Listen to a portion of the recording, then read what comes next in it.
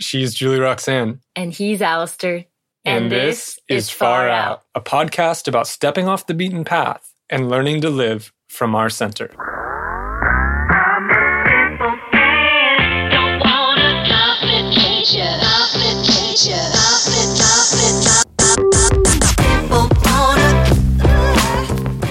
Yeah, Guatemala, Spanish. You're going to give up French? Well, you know, maybe I'll be trilingual. Unlikely, but... yeah, Julie Roxanne's laughing. I didn't mean to laugh this time.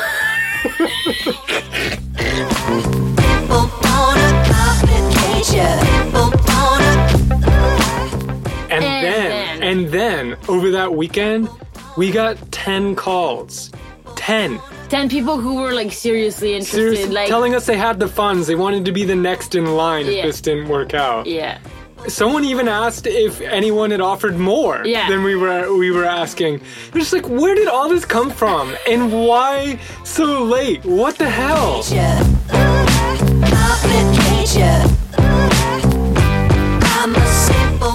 I shorted the circuit. And, yes. And we burnt €100 converter. Yeah, and it went up in smoke. Probably almost caused a fire. Oh my god. And then curled up into the fetal position. And I fed him chips on the bed at like 10 p.m. And I put down a glass of apple cider as well.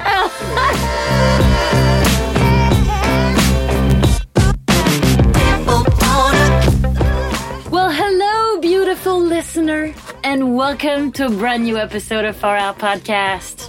Hello, welcome. You have to imagine that Julie Roxanne, like, she sticks her arms in the air and she looks at the ceiling. She has this whole kind of, welcome. So imagine that when you hear that. I just really love to give you a dose of that energy when she's always trying. She's always trying to get me to give a little bit more energy on my intros. I come off a little deadpan. Yeah.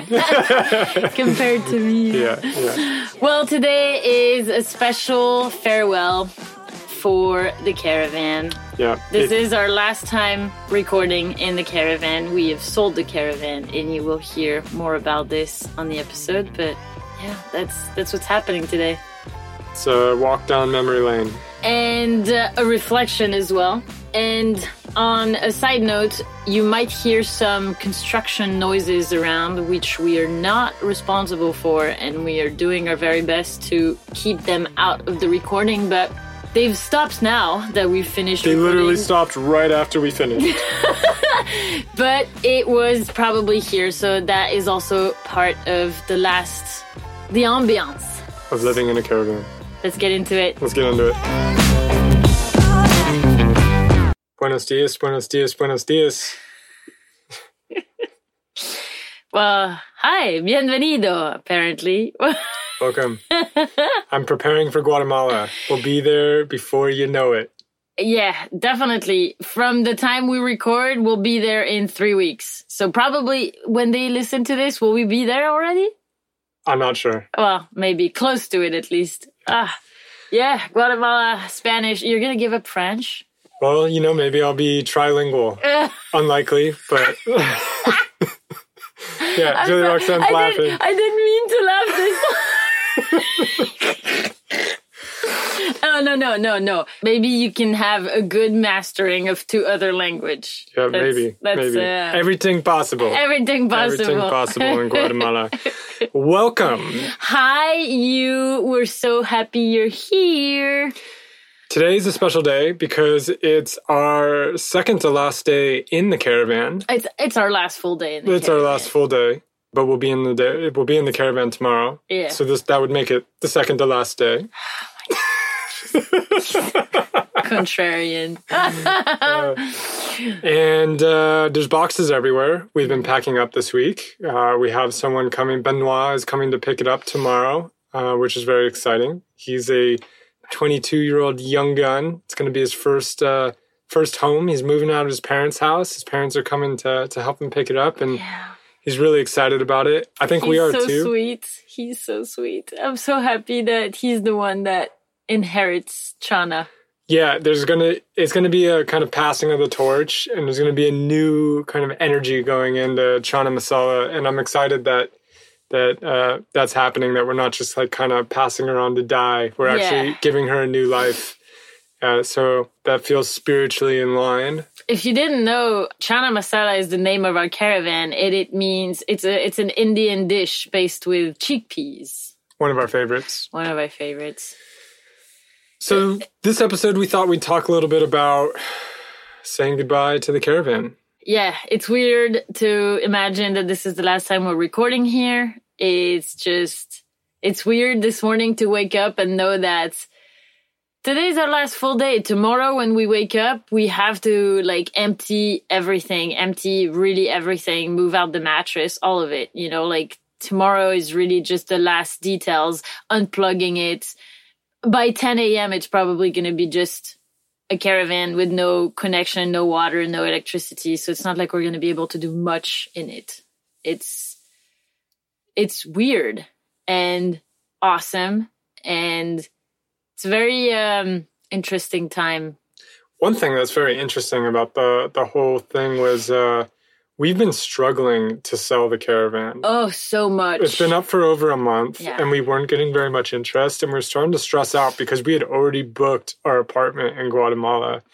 And so we were committed, and we weren't getting a lot of interest, and we were like, what is going on? Is there just not a lot? I mean, it is a pretty specialty item. It's not just like it's a caravan. It's more of a tiny home than a caravan. It's a tiny home in the form of a caravan, and you need to kind of have special requirements to want this thing. Yeah. So we were getting concerned. And so almost exactly 2 weeks ago, you suggested we do a ceremony. Yes. I'm part of a forum with other kind of witchy women. And so I shared my anxiety because I remember like 2 weeks ago, it was just over the top anxiety because we weren't selling and we just weren't seeing any way out. It was hard to focus on anything else because there was just this kind of crushing weight of the caravan. Like it had gone from, I mean, this has happened multiple times through our experience because of what's happened, but the caravan has gone from an asset to a liability in a flash. Yeah.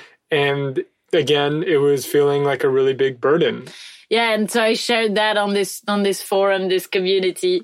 And one of the women were like, oh, I feel you. I went through the same thing with my piece of land. And we were getting maxed out on like, they were already renting somewhere else and still waiting for that piece of land to be sold. And I think it was crushing them on the financial front. So she was like, so on the new moon, I did a cord burning ceremony. And so basically like she tied her hand and knees or hand and feet and like burned it in a spirit of releasing or whatever. And so she suggested this, and then she said, and after I did that, we got 5 offers that next week, and we closed in 4 weeks. And I was like, oh, okay, let's just give it a try. Because we had done a ritual already. Like we had done a gratitude ritual and kind of thanked the caravan. Yeah. We sat outside one night and looked at her and said some stuff. But I think there was a lot of layers of letting go of the connection with this caravan. And so this ritual was actually a good idea. So it was around the new moon when she suggested that. So I was like, yeah, let's do it.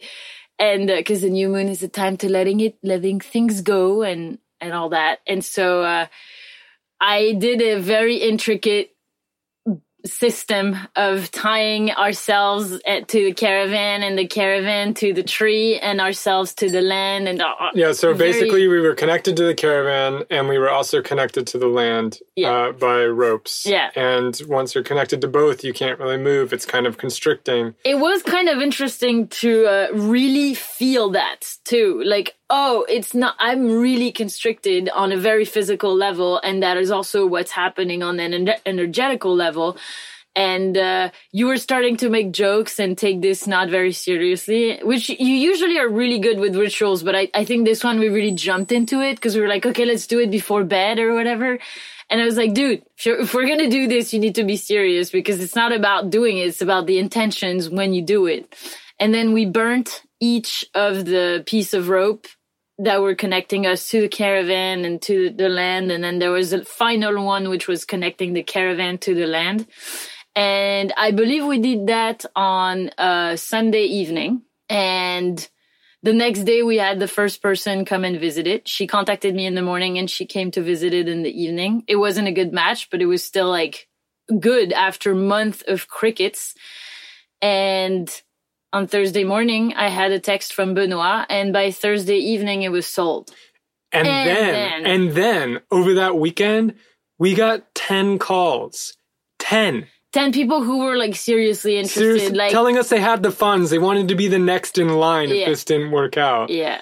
Someone even asked if anyone had offered more than we were asking. It was just like, where did all this come from? And why so late? What the hell? It was really, really strange. We had one person come and see early on about when we listed it about a month ago. And we've had a couple calls, but none of them were very serious. We had some prank calls.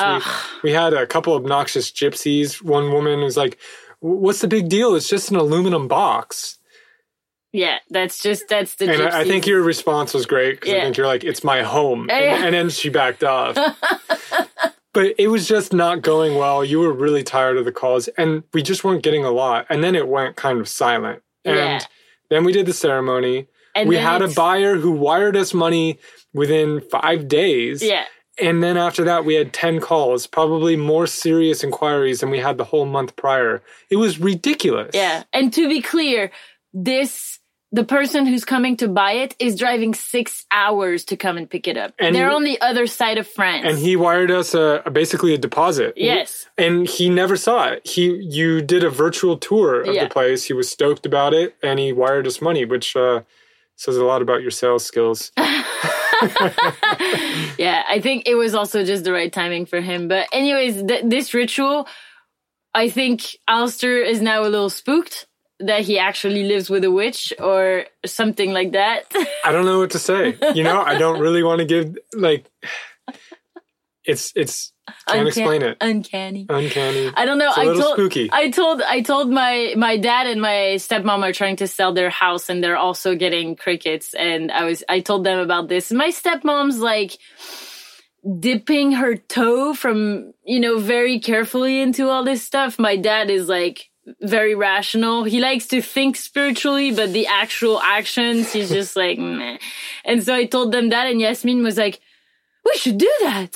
We should do that. Let's do that. And so I think they're going to do one to sell their house. And I think it's all about the intentions. The icing on the cake is you pointed out that we are going to arrive in Marseille, where we're taking a month off, or we're kind of an in-between month before we go to Guatemala on the full moon. Yeah. So literally we did this, and then 15 days 2 later, weeks. Yeah. 2 weeks from the ceremony when we had nothing. And then we're out.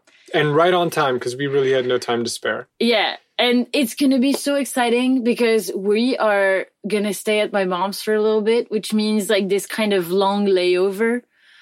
You're considering maybe going to the mountains, which you haven't been able to do. Or at least you're thinking about going on a hike, alone for multiple days, which I hope you can do because you've been wanting to do it and then our car broke down. Yeah, that's one thing we haven't really mentioned that very early on in this process, it was kind of like, it felt like a cosmic boot from the universe. We drove to Marseille and our car broke down. It barely got us there. And then we had to junk it. Oh, yeah. And take the train back. So we haven't had a car for the last few weeks. That happened around the nudist camp story, if you've listened to that one. Yeah. And if you haven't listened to the nudist camp, I go to a nudist camp with my new French mother-in-law, and we drink champagne naked. It's worth listening to. Let's go back, check it out. Sounds awesome. But yeah, our car... How many husbands can say that? Not a lot, and every day and if they can, they're probably in trouble. That might be a bad thing. That would be really, really weird if you'd done that on your own. It's like, oh, by the way, your mom and I are going to nudist camp by ourselves. Okay, it's weird. I was thinking more about just the drinking champagne naked. Yes, that's true. So we've been without a car, which in this side of France means you can't do anything because literally within walking distance of our place is a tobacco shop that also sells bread. And a dumpster. Yes. And a lot of trees. And the post office, who is only open 5 mornings a week. Yeah. So we were lucky enough to have a car lended to us when we needed it. And we're actually going to drive it today to go pick up our moving truck, because turns out, thank God, that our car broke down, because there's no way we could have packed everything we have in this car. I don't know about thank God, but... Well, yeah, it's true. It's a little painful. It's just, that's what happens. Life. So we wanted to sit down one last time in the caravan today to kind of wrap this up, right? Wrap this part of our life up and just say goodbye to the caravan and everything that happened in it and around it. And God knows a lot happened. This is the place we've lived for the majority of our relationship. We've had it for a year and a half, and we've been living in it full time for a year. And man, it's just so weird to know that. Well, actually, I don't think I fully know that once it's gone. Right now I'm excited about everything we're going to be able to do now that we don't have it. But how is it going to feel mentally to not know? You know, it's like, is it going to feel like a breakup where you wake up in the morning and you've forgotten that you've broken up, and you think you're still together, and then that's, oh no, you know, crushing the heart again? Like, I don't know if it's going to feel this way. Yeah, I'm in between if I'm going to wake up and feel like a deep sense of loss once we leave, or a deep sense of relief. Yeah. I want to say tentatively that it's going to be both. I feel both right now. I think there is an aspect that, you know, this isn't our first time around the block with this stuff, and we're going back to a life that's going to be a bit more mobile than what we've been doing. And I think we both know the challenges psychologically of that kind of life. We're going to be living out of a backpack again. Mm-hmm. We're going to be in places that aren't ours. You know, however much you try, like, someone else's house is never your home, in a way. And I think that is psychologically challenging. And I'm kind of steeling myself up to go back into that. I know it's time. I feel like we've really outgrown this caravan in a lot of ways. And I'm ready. I think it's the right move. But again, it feels a little bit like a leap into the dark, and not quite familiar, because it's not like I don't feel like I'm going back to traveling in the way that I was. We're at a different stage. We have some commitments and responsibilities that we want to continue to see through. We have projects that we're working on. And that was different when we were traveling before. We were wanderers more. Yeah. And that's not the case this time. Also, we're traveling together. And although we traveled together for some time before we got the caravan, that was very different. Now we're married. Now we're starting to try to build a life together. It's a tighter bond. And I've already felt that kind of come up, and like the decisions I make about how I travel have to also translate to you in a way they didn't before. So in a way, it does not feel like a return to travel. It feels like we're moving on to kind of a new stage, and it feels a bit unknown. And so I think I have the kind of the nerves about that. And I think that's fine. It's exciting. And I do have the feeling that a lot's going to open up for us. I do feel like we've kind of reached the limits of what's possible in this caravan. Yeah. I mean, I think there's also a sense of, mixed in with the excitement and the nerves and all that stuff, there is a sense of failure as well with what we tried to do here. And if I'm being honest, it didn't really totally work out, at least the way I had hoped, which was, you know, in the beginning, our idea was we want a travel hub. We never intended in living here most of the time. We wanted a place where we could hang up our bags and where we knew we could retreat to when we had some work to do or just wanted to take a break from traveling. And because of a lot of things, that shifted. And we've been reacting to that, and we've lived out of it more than we would have. So that kind of original idea of having a travel hub for the foreseeable future that we could pop in and out of in France, it didn't really work out. I think our idea kind of like didn't survive impact with reality. Yeah, very early on, it was like we thought it was going to bring us all this freedom, and actually it was not. It was the opposite. Well, yeah, I think in one way, you're right. Yeah. In the way we had thought. Yes. But in another way, it actually did bring a lot of freedom through the constraints. I agree. And it was an incubator of sorts. I think, we've developed a few businesses, small, but they're growing and they're rewarding. And we developed them in the caravan, and the caravan kind of forced us to build sources of income that didn't rely on location, that could be built around that kind of lifestyle. Yeah. And I think that was really valuable, because I don't know if we hadn't lived in a caravan, if we would have actually developed businesses like that.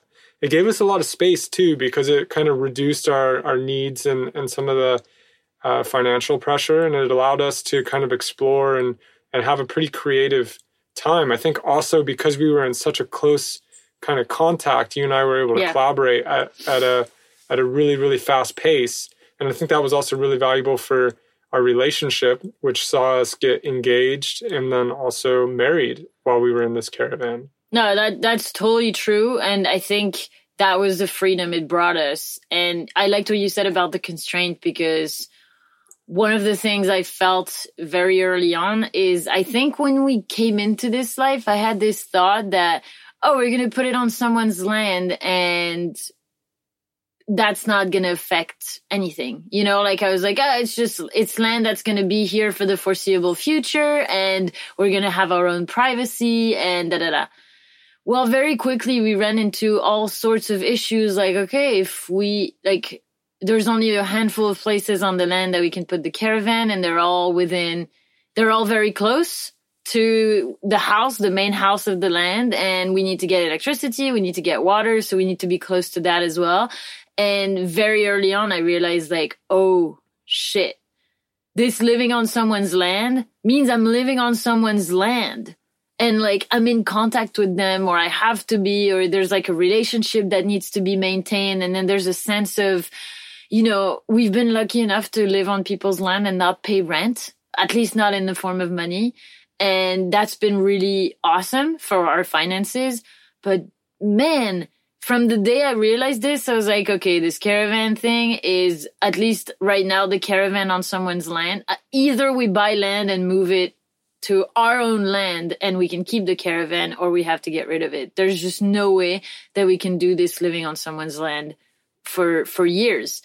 And I realized this very early on. And I think that constraint, that realization, was one of the reasons where I felt this very intense drive to get to work this year and just figure out, hustle and figure out ways to make money, which I have. And you have too, in a way, maybe differently. And I think that is really exciting that it gave us this opportunity. But if you can't tell by the sound of my voice and the energy that's transpiring through your speakers right now, I am so fucking done with living on someone's land.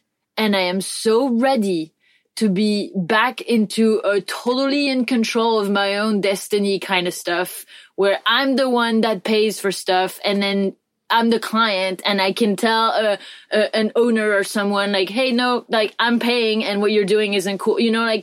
I'm done. I'm done with taking the helping hand on this front for now. Yeah, which I think is a change. Probably if you've been here since the beginning on the first few episodes of our podcast, I think we were much more optimistic about the kind of communal relationships we could have.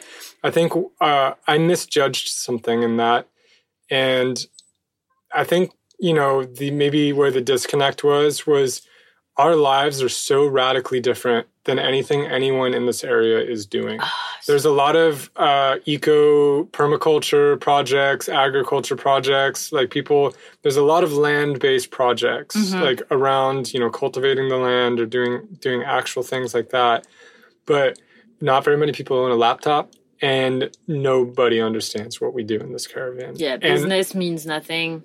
And I think that disconnect, that's just been a kind of a canyon that's been too hard to bridge. And I do think it's affected our relationships in kind of invisible ways, sometimes not so invisible. It's just hard because I don't think we have a complete appreciation for what the people around here are doing and want to do. And they don't have or an understanding. Yeah. And and vice versa, they don't have the understanding or appreciation of what we're doing. And I think if I were to do another project like this again, and I probably would if it seemed right. And I'm not even totally against doing something communal where we're sharing land or anything like that, but I would pay attention to make sure that we had more values in common or projects in common. I would want to be living with people that understood the work I was doing. And if that wasn't possible, I'd think hard about it before entering that relationship, because I think that has been a challenge that we haven't really successfully bridged. Yeah, I completely agree with what you just said. I think if it was a different situation, I'd be open to living on someone's land. I'm just really excited that there's a portion of my life right now, the one that's coming up, where I'm the only one deciding where I go, when I go, and what I do. And that I reclaim this power a little bit. It's felt a little stifling at times to live on someone's land. Even though, I just want to say this for the record, even though it's been really incredible to have a place to live for a year and a half and not pay rent for a year and a half. That's been magical. And I think it's been absolutely instrumental in the new and kind of budding businesses that we've built around podcasting, the podcast editing, producing, the retreats we're throwing, and my coaching work. It's all been because we haven't had those pressures, and we've been able to play, and we've been able to just kind of follow the things we want to do. Yeah. And now they're kind of growing and giving us, they're at a point where we can leave and feel a bit more comfortable about leaving. So I think it's been a really important time. Like, we kind of bunkered down, and now it makes sense to kind of look forward and say, okay, well, now it's kind of constructive. It served its purpose. It protected us for a while, and it's time to move on. It's ironic because, moving into a caravan, I think there's a lot of like associations that come with that. And one of them is, I think most people might think like, oh, I'm going to move into a caravan in the woods to get away from society. Yeah. And it's funny because we actually, when I look back on it, we did it for the opposite reason. We were out of society and had been for a while. And the caravan was kind of a bridge back. Yeah. We've both recognized that it seemed important for us to be in one physical place, to have a sense of home, to start developing some relationships locally.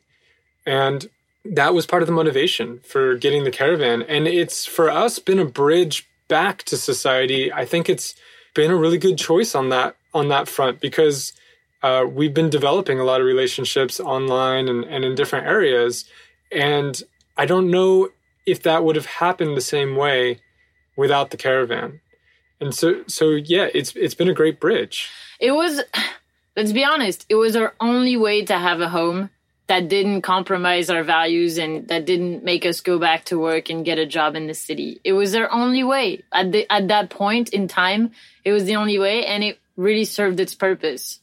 I think besides the caravan being a bridge, it's also, I really like this idea that I kind of latched onto early on when we started the caravan project, of it being an outpost, because the caravan was, there's the town of Montmarsan, and then there is like the smaller, that's a city. And then there's a town on the outskirts of Montmarsan, which is Roquefort. And then there's a village on the outskirts of Roquefort, and that was Sarbazan. And then there was your aunt and uncle's house on the outskirts of Sarbazan. And then there was our caravan on the outskirts of their property, facing old growth forest. Yeah. So we really felt on the edge. And so I kind of started thinking about the caravan as this outpost. It was like kind of, we were straddling the line of like civilization and the wild. Yeah. And it was kind of a romantic notion. And I really enjoyed thinking about it that way. And I think in the caravans kind of helped me, because a big question for me for a while now, and I think we kind of explore some of this on our podcast episode about the hero's return, is, having traveled and left society for a while and coming back, the coming back part, I think, has been harder than the leaving part. A lot harder. And I've heard a lot of travelers say the same thing.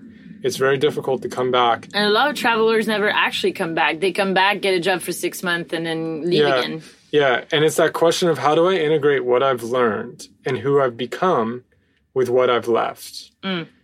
And that is a question that's been front and center for me over the last couple of years, is how do I return, or like, what is my relationship with society? Where do I belong in it? I do not feel like I belong where I was in it, which was pretty central. That was too much. And I think the outpost concept has been so attractive to me because it's also been instructive on perhaps guiding my relation with society. And I'm starting to think of my role more in terms of the shaman's role. And what I mean by that is like kind of the shaman usually lives on the hut just outside the town. But he's still working. He still is valuable for the town. He plays an integral role, but it's an outsider's role. And I think I've gotten more comfortable with the idea of playing an outsider's role in my society. I definitely don't want to leave. Like, I don't even think I can. But it's been a active question. How do I relate with society in a way that I feel is healthy and helpful for both sides? And so I think the caravan's been an active exploration of that. And I don't think I've gotten it quite right, but I do think it's been very instructive. Not in a similar way, but I think I've also had my own realizations about the way I relate to the world and to other people when living in this caravan. It's been a crazy year and a half. Like, that's something I wanted to share in the reflection on this time living here is, we came back to France. Like, we could have settled down somewhere else, but we came back to my home country, and I've really had to develop boundaries for my own mental health, which has been painful. If you've ever seen the movie, The Fifth Element, when like, they revive Lilu and like she's in that tub and she's like lying down, and then they bring this electrical thing, and then basically it's like they force UV light on her so that her body will develop skin. And I think that doesn't sound like a fun process. Well, that's what happened for me for this year and a half. It feels like that's a great analogy. Yeah, it's like the world was like blasting all these things at me, and I came back to France, and I feel like I had this idea that my entire family had so many expectations of how much I should be around, and which, besides my dad, I'm like in a 6 or 7 hour drive from my mom, so I'm in the same country, but it's not like it's easy to go and visit her.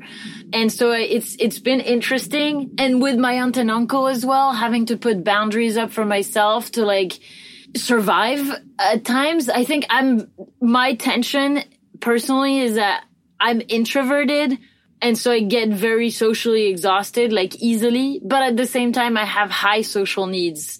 I need to connect to the community and the people, and it's always a tension for me, like how do I do that? And I think setting boundaries for myself and stating them to other people has been really important. It's an ongoing journey, but the caravan and the living situation we were in forced me to do that. It was also a time where I was able to do a lot of healing work, and I'm sure we'll do another episode about this exactly, but life has changed for me. I'm a totally different person than when we arrived here in so many ways. I've found my voice. I've found my purpose. I know what I want to do with my life. When we arrived here, I'd say I was happier than I had been my entire life, but I was also lost, and at a deeper level, just generally depressed. Like being at the effect of life and playing more of a victim role, and not really taking responsibility for myself and my own actions, and not feeling very powerful in my abilities and in, who I am. And it's like my world has been flipped like a pancake over the last year. And I know that this is because we've had this place. And I know that this is because if I couldn't feel grounded in myself, then at least I would be grounded, if not weighted down by the weight of the caravan. You know, it's felt like an anchor forcing me to deal with my stuff before I could move on. And that has been an extremely important part of this time living in the caravan. And I think we're ready to go, but I'll always remember this time for how life-changing it was in so many aspects. I mean, it wasn't just the caravan. I mean, the caravan was the start, but you put a lot of work into healing and kind of helping yourself over the last year and a half. So the caravan was definitely a start, but it went a lot further than that. Yeah, it's just the caravan gave me like the container to do this work, and it's been wonderful.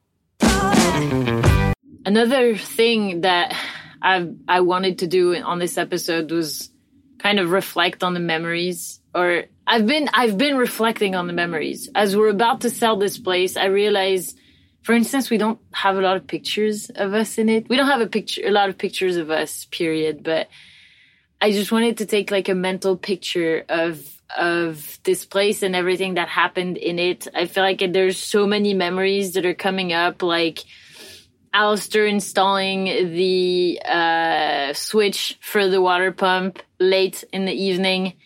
And we were so excited. We thought we were going to get water. And then I shorted the circuit. And, yes. And we burnt €100 converter. Yeah, and it went up in smoke. Probably almost caused a fire. Oh, my God. And then curled up into the fetal position. And I fed him chips on the bed at like 10 p.m. And I put down a glass of apple cider as well. Yeah. It's just those... I want to remember those memories because it sounds funny now. It sounds cool now. It sounds like, you know, it's like you can look at it with the graduation goggles and just like, oh, I will remember that so fondly. But at the time, it was so fucking hard. Everything was so hard. We flooded the caravan and the water went under the board so many times, and you painted the ceiling and you hated it. You painted the ceiling for 3 days. You had to fix water leaks for 3 daes straight. And when I was painting, I had a kooky idea that like the caravan would look really good in a purple and a bright yellow. Like it was going to look really modern, gray floors, purple, bright yellow. It was going to be a creator studio.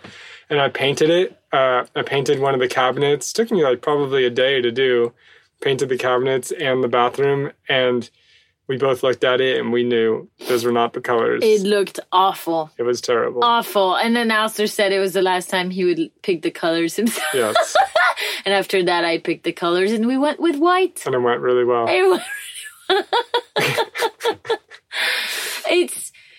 There's all the meltdowns that I've had, like countless meltdowns that I've had over everything. Work, life, managing my schedule, just everything. There's the early wins too from the work we've been starting to do. Yeah. It's been a really exciting time.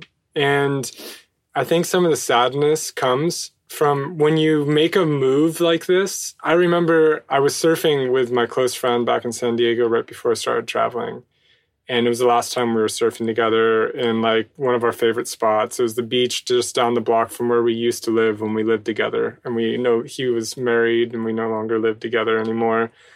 And so we went out one last time and we were sitting out there together talking. And I don't remember much of what we said, but I remember him making the comment. He's like, well, man, you leaving is like the end of an era. And it was true. It really was. It was the end of like a decade for us. And I realized, it's like, oh my God, you're right. This is that moment that defines an era. Yeah. And I think it's a shorter era, but we're in a similar moment here. This is a moment that defines it. And when you cross over, you start looking back and you know you're no longer there. Yeah, and you can't go back, you know? Those were the early days. Yeah.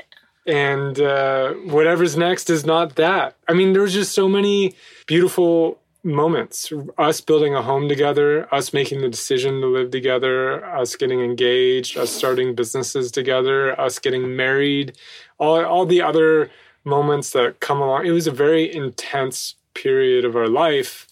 And by leaving, it's like there is some sense that, it's already in the past, but when you leave, it's like the continuity is broken.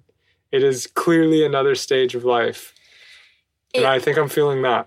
Yeah, I think the thing that I'm feeling is this sense of like time passing. It's like collecting memories and realizing like the more memories you have, the longer you've that means you've lived longer. And it's just like this crushing realization that every moment that we're living is gonna be like, as soon as it's happened, is already a memory, if you can remember it at all. And it's just this like crushing sense of, oh my God, time is passing. We're in those years, like when I say that, I remember going to, we got engaged on Christmas Eve, I think. And like a couple of days later, I went to the like associative meal, community meal of the village in England, where all the old women know me. And so they had been warned that I was engaged. And so they like all, I was going to say ran, but probably walked slowly up to me. And they were like, oh my God, let me see. And they like grabbed my hand and just looked at the ring, and which was really weird for me because that's really not something that you do in France. And so, but at the same time, I was like, oh, it's like in the movies. And I just realized like those women are in their like 70s, 80s.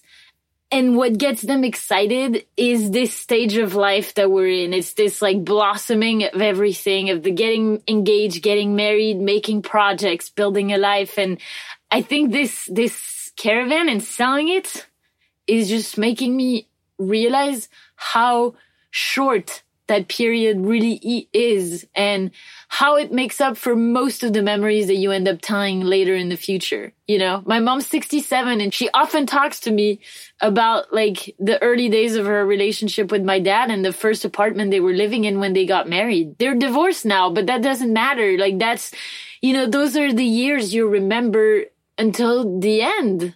And it's just really weird to say goodbye to the vessel that kind of took us through this time, I think vessel is an apt term, because I tend to think of Shauna, especially when we're sitting outside at night and we can see kind of the glow of her, like the golden glow of her lights from the inside, and we're looking outside. And I think of that David Bowie song, Just a Tin Can. Yeah. It's sitting in a tin can. Far away from... Is it Rocket Man? Yeah, no, Rocket Man is Elton John. It's the ground control to make... Space Oddity. Yeah. That's the name of the song. Yeah. And I don't know, I have that kind of like, that soundtrack almost plays, and I look at this tin can, and at night, you get the sense you walk into it, and it kind of has felt like we've been travelers in this thing, and we're going through... like the dark void of space, and this thing has helped us like launch in that way, and now we're kind of pushing off from the caravan. We're like in orbit, and the caravan, is like one of those like jet cartridges, that you push off, and once you reach a certain layer of the atmosphere, and we're kind of like jettisoning it and continuing on into the universe. But it has had that feeling of a spaceship through the dark unknown. And I don't know, I have all these romantic ideas. That is great. That is a great analogy, and I think it's launching us into our life. Yeah, it is, and I'm excited that we are selling it to someone who is in that stage of getting launched into their life. And so I'm excited it's a reusable rocket. Yeah, it's a reusable rocket. So she's going to be able to like bring that to someone else.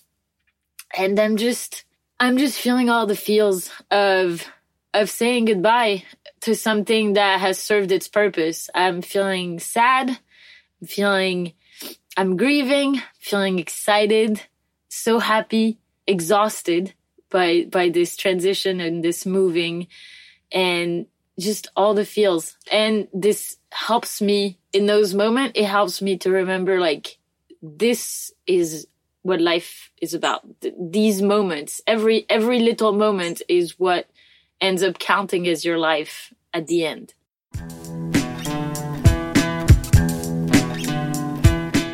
Well, thank you for listening.